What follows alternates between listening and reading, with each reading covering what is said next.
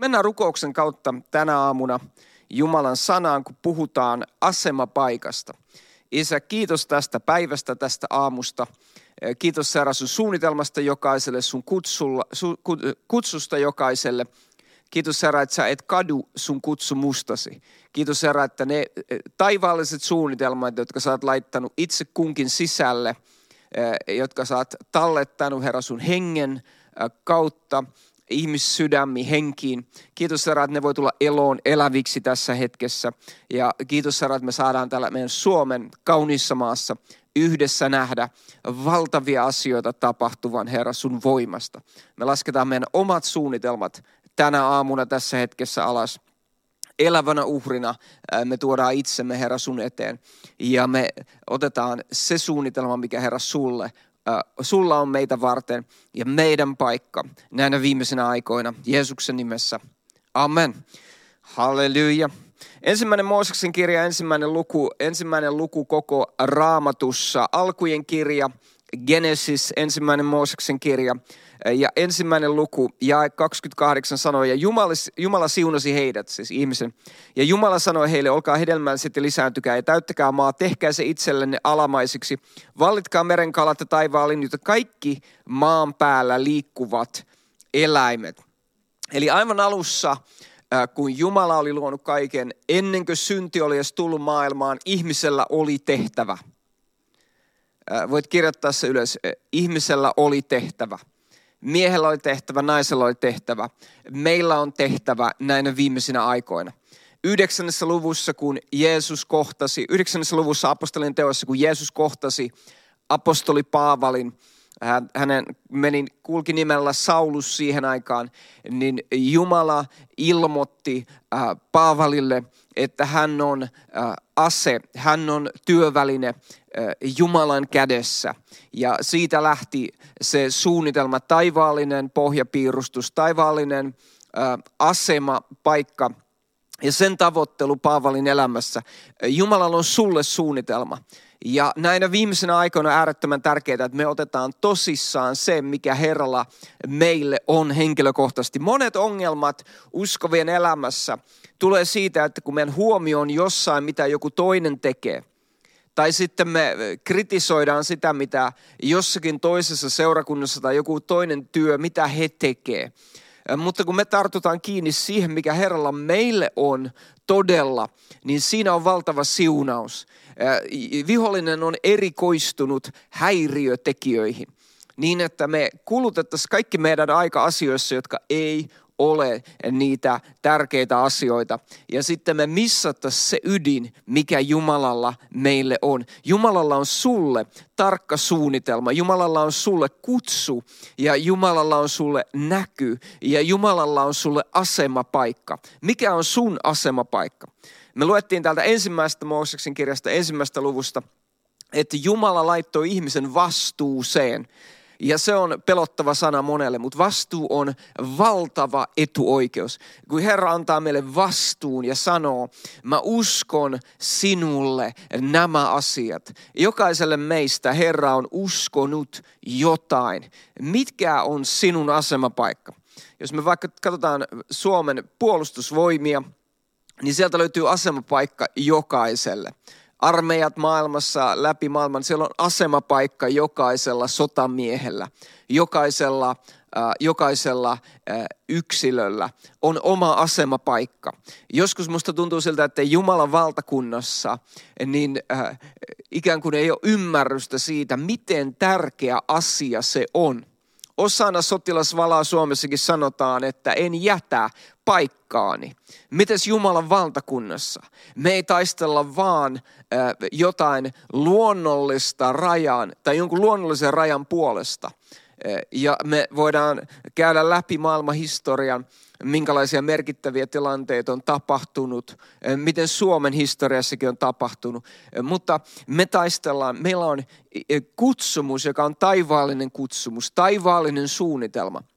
Ja mä haluan tänään herätellä sinussa jotain todellista, joka saa sut laittamaan ne häiriötekijät, kaikki toissijaiset asiat sivuun.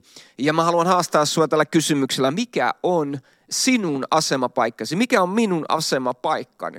Jos me ollaan jokainen omalla oikealla paikalla, niin tiedätkö, siitä tulee valtavan hyviä tuloksia. Mennään Uuden testamentin puolelle 2. korintolaiskirjeeseen 5. luku, joka on muuten erityisen hyvä luku. Ja sieltä voitaisiin lukea monikin jakeita, mutta yksi jae vaan sieltä tähän aamuun. 2. kirje korintolaisille ja 5. luku ja jae 10.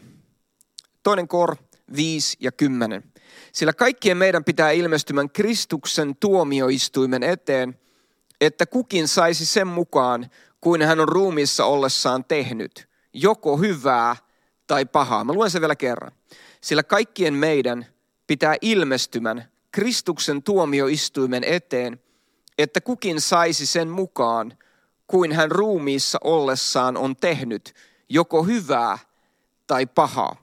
Tämä sana tuomioistuin, niin siinä on, se kuvastaa ja se sana merkitsee ennen kaikkea sitä, että ne teot, joista tässä puhutaan, mitä kukin on tehnyt, niin että meillä tulee hetki, jolloin me Kristuksen edessä tullaan antamaan tili siitä, mitä me ollaan tehty, ja sitten myös saamaan palkkio sen mukaan.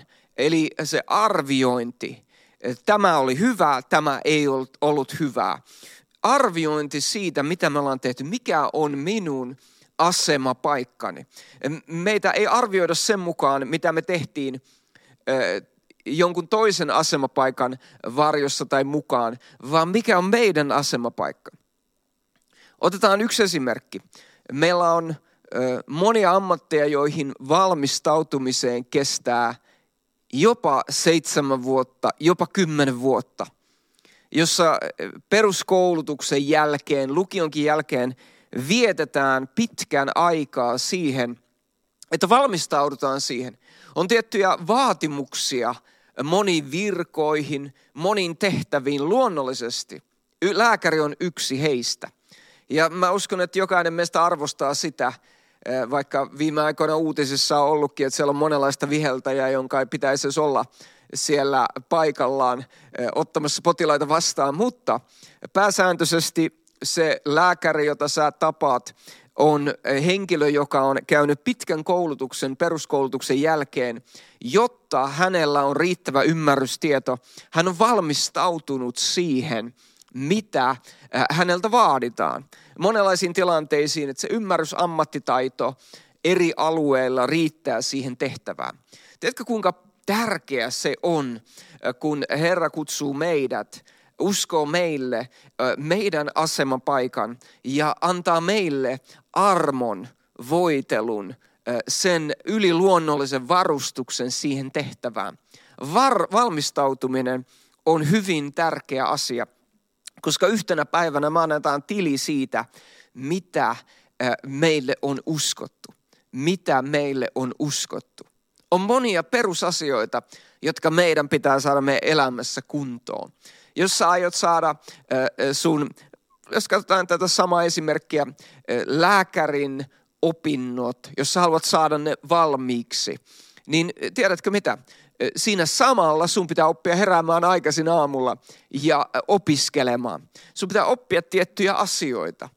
Sun pitää oppia ottamaan vastaan ohjeita. Sun pitää oppia kuuntelemaan, sun pitää oppia toimimaan ihmisten kanssa, kuuntelemaan, puhumaan, viestimään. Monia asioita, jotka tulee siinä sivulla, koska se aikataulu ja se vaatimus sille, mitä sä otat vastaan, vaatii sen, että sä valmistaudut. Samalla lailla puolustusvoimissa, kun nuori mies menee valmistautumaan sinne alokkaana, niin siellä on tietty aikataulu. Punkka pitää olla kunnossa, aikataulua pitää seurata. On tietyt vaatimukset, jota se ylempiarvoinen henkilö siellä, kuka se sitten onkaan, niin odottaa ja vaatii. Ja siihen laittaa tietyt vaatimukset. Ja se luo pohjan sille, että jokainen voi olla oikealla paikallaan silloin, kun tosi tilanne tulee. Tiedätkö, että meillä on valtavan tärkeä ja arvokas tehtävä näinä viimeisinä aikoina. Mikä on sun asemapaikka? Se syy, minkä takia mä otin ensimmäisestä luvusta koko Raamatusta sen jakeen, oli se, että sä ymmärtäisit, että me ei olla vaan täällä seuraamassa sitä, mitä Jumala Suomessa tekee. Ja totta kai me saadaan myös nähdä se, mitä hän tekee, kun hän liikkuu henkensä kautta, kun hän tekee valtavia asioita palvelijoittensa kautta. Mutta jokaisella meillä on tehtävä. Meidän pitää ymmärtää, nähdä itsemme siinä, että ne ainoat kädet, jotka Jumalalla maan päällä on meidän kädet. Me ollaan hänen ruumiinsa, Kristuksen ruumiina. Hän on se pää, me ollaan se ruumis. Me ollaan se toimintaan ja toimeen paneva osa Kristuksen ruumiista maan päällä. Ja mikä siis on sun paikka, mikä on sun tehtävä? Herran siunaus, voitelu, se kutsu, näky on sun yllä ja se tehtävä on sun yllä ja seurakunnan yllä. Henkilökohtaisesti, mutta myös yhdessä. Meidät on kutsuttu yhdessä, mutta myös henkilökohtaisesti. Mikä on se sun paikka ja mikä on se yhteys, mihin Herra on sut kutsunut. Että sä voit yhdessä mennä eteenpäin, ei vaan yksin, mutta myös henkilökohtaisesti ottaa sen oman paikan, mikä Herralla sulle on, koska yhtenä päivänä, niin kuin me luettiin 2. Korintolaiskirja 5 ja 10, me annetaan tili siitä, mitä Herra on meille uskonut. Eli me tullaan antamaan siitä meidän omasta asemapaikastamme, omasta tehtävästämme, omasta siitä paikasta, minkä Herra usko meille. Me tullaan antamaan hänelle siitä tili. Siitä syystä me ei suhtauduta välinpitämättömästi. Me ei suhtauduta passiivisesti, vaan me suhtaudutaan palolla ja innolla. Itse asiassa mennään Roomalaiskirjan 12. lukuun. Ja mä luen sieltä vaan yhden jakeen. No ehkä 2. 2 jaetta, ettei jää 1. Sä voit lukea vaikka koko luvun. Mutta Roomalaiskirja 12 jae 4 sanoo, sillä niin kuin meillä yhdessä ruumiissa on monta jäsentä, mutta kaikilla jäsenillä ei ole sama tehtävä. Niin me vaikka meitä on monta, olemme yksi ruumis Kristuksessa, mutta se itse kukin olemme toistemme jäseniä. Eli toisin sanottuna, siinä tuli myös jae 5. Eli meillä jokaisella on paikka, mutta me ollaan myös osana Kristuksen ruumista. Meillä on osana Kristuksen ruumista, mutta meillä on oma paikka. Ja sitten mä lisään vielä yhden jakeen jakeesta 11. Älkää harrastuksessanne olko veltot, olkaa hengessä palavat, palvelkaa Herraa. Ja mä uskon, että tämä on meille Suomessa yksi tärkeimmistä jakeista oikeasti tähän paikkaan. Monet uskovat syystä tai toisesta pettymysten, lannistumisten, jatkuvan kritiikin, omien väärien valintojen, ehkä ymmärtämättömyyden, sen valmistautumisen puutteen tähden. He on ikään kuin joutunut umpikujaan omasta mielestään tai nähneet itsensä, että mä oon umpikujassa monien asioiden ja syitten tähden. Joskus se voi olla joku muu ihminen, joka on siinä lähellä, joka päätyy lannistamaan. Tiedätkö, jos me käydään herätyksen historiaa läpi, sieltä löytyy miehiä ja naisia, joita Herra käytti valtavasti, mutta sitten joku ihminen heidän lähipiirissään sai heidät väärään suuntaan, sai heidät katkeroitumaan, sai heidät pettymään, sai heidät niin, että he kääntyivät siltä Jumalan heille antamalta suunnalta ja tieltä.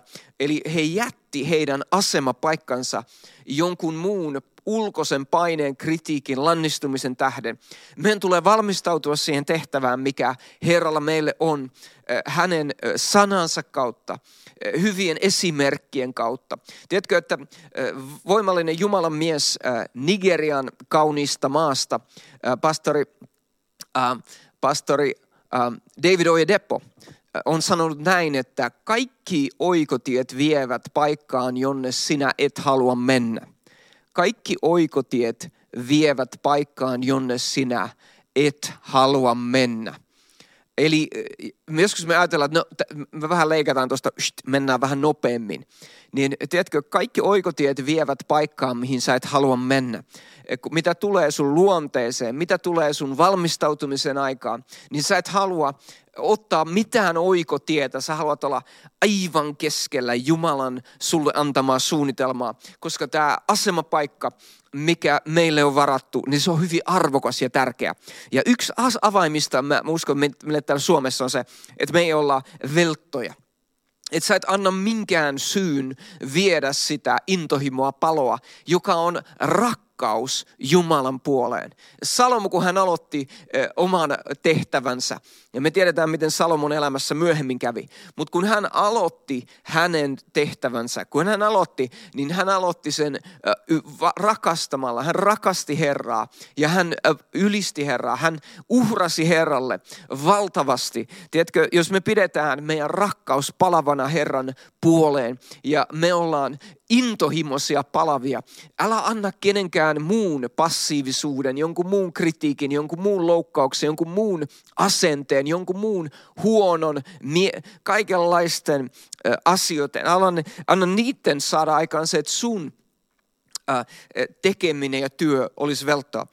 Niin kuin tämä sanoo, ja 11, roomalaiskirja 12, älkää harrastuksessanne olko veltot. Ja tässä ei puhuta mistään lennokkikerhosta, joka kokoontuu kerran viikossa keskustassa, kun puhutaan harrastuksista, vaan kun puhutaan siitä, mitä me tehdään, siinä, missä me ollaan mukana, mille sun sydän palaa. Että sulla on joka päivä, nuorena miehenä ainakin 10 tuntia, jotain, mikä palaa sun sydämessä, mistä sä oot innoissaan, mihin sä oot laittanut sun kädet, mitkä sä tiedät, hei, tää on se, mihin Herra on mut kutsunut, ja sä saat nähdä sen tuottavan hyvää hedelmää, ja sä siinä voit kasvaa, ja sä näet sen tulevan toteen. Olkaa hengessä palavat, palvelkaa Herraa, olkaa hengessä palavat.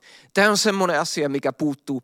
Ikään kuin, jos nähdään joku, joka on innoissaan joskus Suomen kristillisissä piireissä, niin vähän niin kuin, otapa nyt rauhassa, poika. Minkä takia pitäisi ottaa rauhassa? Ei me voida olla velttoja siinä, mihin Herra on meidät kutsunut. Meidän tulisi olla palavia. Ei meidän tule velttoutua. Niin kuin jotkut, jotka on ollut jo Herran tiellä 30 vuotta. Ja ovat velttoutuneet, jättäneet oman asemapaikkansa ja nyt vaan elävät sen sijaan, että ovat ikään kuin vaan olemassa sen sijaan, että eläisivät. Ei Herra kutsunut meitä vaan olemaan olemassa. Meillä on paikka, asema, mikä Herralla meitä varten on, jonka meidän tulee nähdä tulevan toteen. Ja siihen sisältyy yhteys muiden uskovien kanssa. Sä et ole saari yksinään, vaan siihen sisältyy yhteys muiden kanssa, mutta myös se, että mikä Herralla sulle on. Näinä viimeisenä aikoina me tullaan liikkumaan yhdessä, ikään kuin yhtenä ruumiina, mutta jokainen omalla paikallaan Suomessa Jeesuksen nimessä. Tiedätkö, se vaatii nöyryyttä. Se vaatii alamaisuutta Jumalan sanalle. Se vaatii mukautuneisuutta Jumalan pyhän hengen johdatukselle. Mikä on sun asemapaikka? Voit kysyä itseltäsi, mikä on mun asemapaikka? Jos et sä vielä sitä tiedä, sä et tiedä sitä, että mikä se on se, mihin Herra on sut kutsunut. Usein ihmiset ei missaa sitä siinä kutsun sisällössä, vaan usein ihmiset missaa sen aikataulussa. Mä sanon sen vielä uudestaan ja sitten mä selitän. Usein ihmiset ei missaa sitä siinä itse sisällössä, vaan siinä aikataulussa. Eli lähdetään usein liian nopeasti. Herralla on meille näitä viimeisinä aikoina valtavia asioita. Ja kun sä oot siinä omassa paikassa, niin sä oot silloin keskittynyt. Keskittyneisyys on yksi aivan avaimista. Monet on niin huolissaan kaikista asioista ympärillään. Aamulla herää, katsoo sosiaalista mediaa, selaa e-mailiviestejä, lukee uutisia.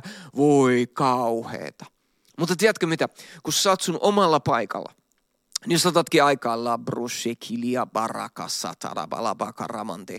Sä rupeat rukoilemaan hengessä, sä avaat Jumalan sanan, luet Jumalan sanaa, alat palavasti innostua siitä uudesta päivästä ja tartut kiinni niihin asioihin. Herät aikaisin ylistämään Herraa, rukoilet, vietät aikaa, oot elossa, tiedät, että tänä päivänä vihollinen kärsii tappioita, kun sä menet eteenpäin. Tänä päivänä on Jumalan valtakunnan edistämisen päivä. Tämä päivä on valtavien asioiden päivä ja taivaallisten suunnitelmien eteenpäin viemisen päivä Jeesuksen nimessä. Ja tiedätkö, vaikka siinä on muitakin asioita, sä voit johonkin kommentoida ja nähdä, että mitä Suomessa tapahtuu, mutta sä tiedät, että sä oot sun omalla asemapaikalla. Älä anna kenenkään siirtää sua pois siitä paikasta, mikä Herralla on sulle. Jos et sä tiedä, että mikä paikka Herralla sulle on, niin kytkeydy taivaalliseen näkyy. Jos sä oot täällä Uudellamaalla, niin tuu mukaan seurakuntaan tänne meidän kanssa. Tuu mukaan näkyyn tavoittaa Suomi.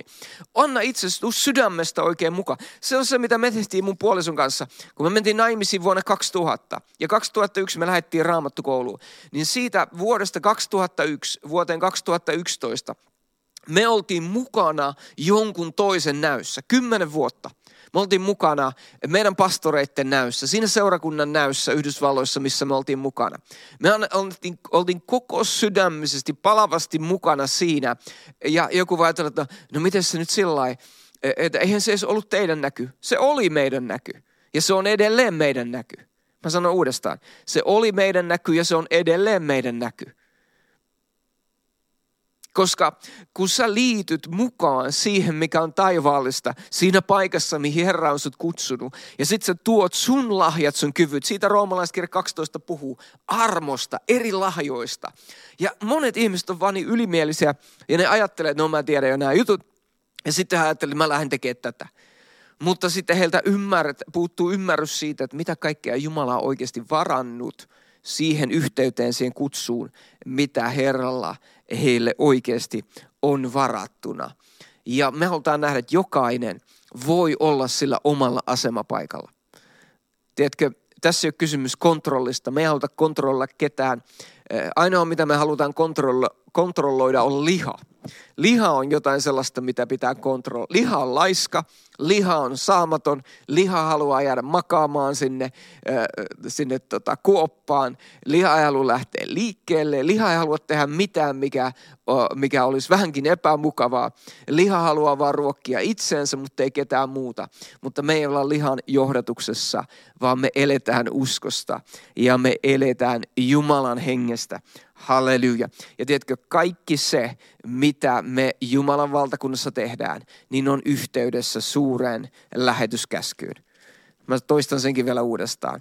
Kaikki, mitä me Jumalan valtakunnassa tehdään, on yhteydessä suureen lähetyskäskyyn. Kaikki, mitä sä teet, jos sä oot bisneksessä, sun bisneksen täytyy olla yhteydessä, suoraan yhteydessä lähetyskäskyyn.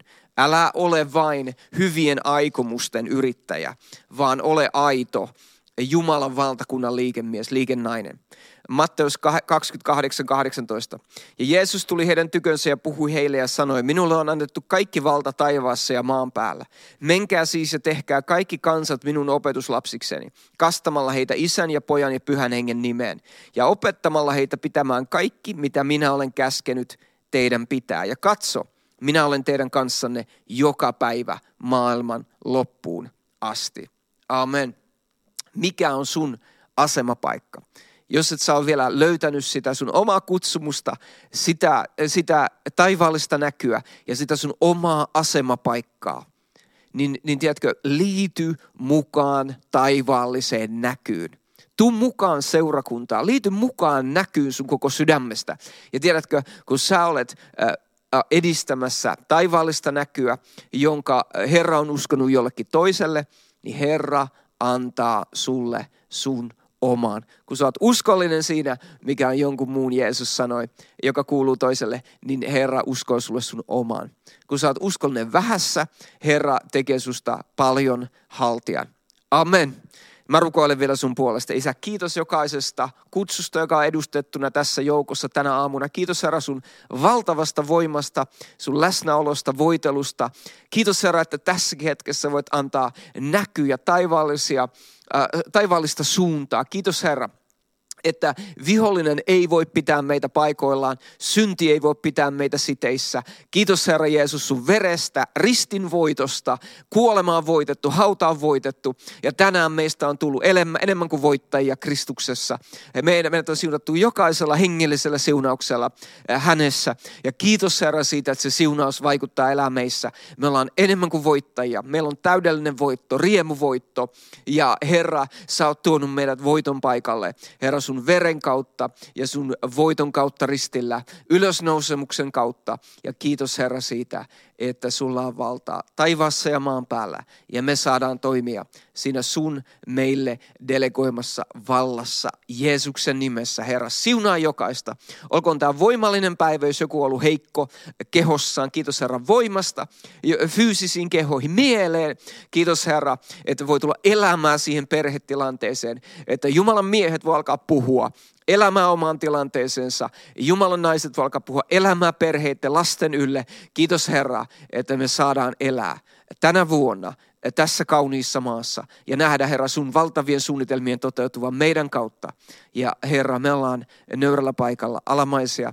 Herra, valmiina kuulemaan sun ääni ja olemaan tottelevaisia. Herra, puhu meille. Sun palvelija kuulee. Jeesuksen nimessä. Amen.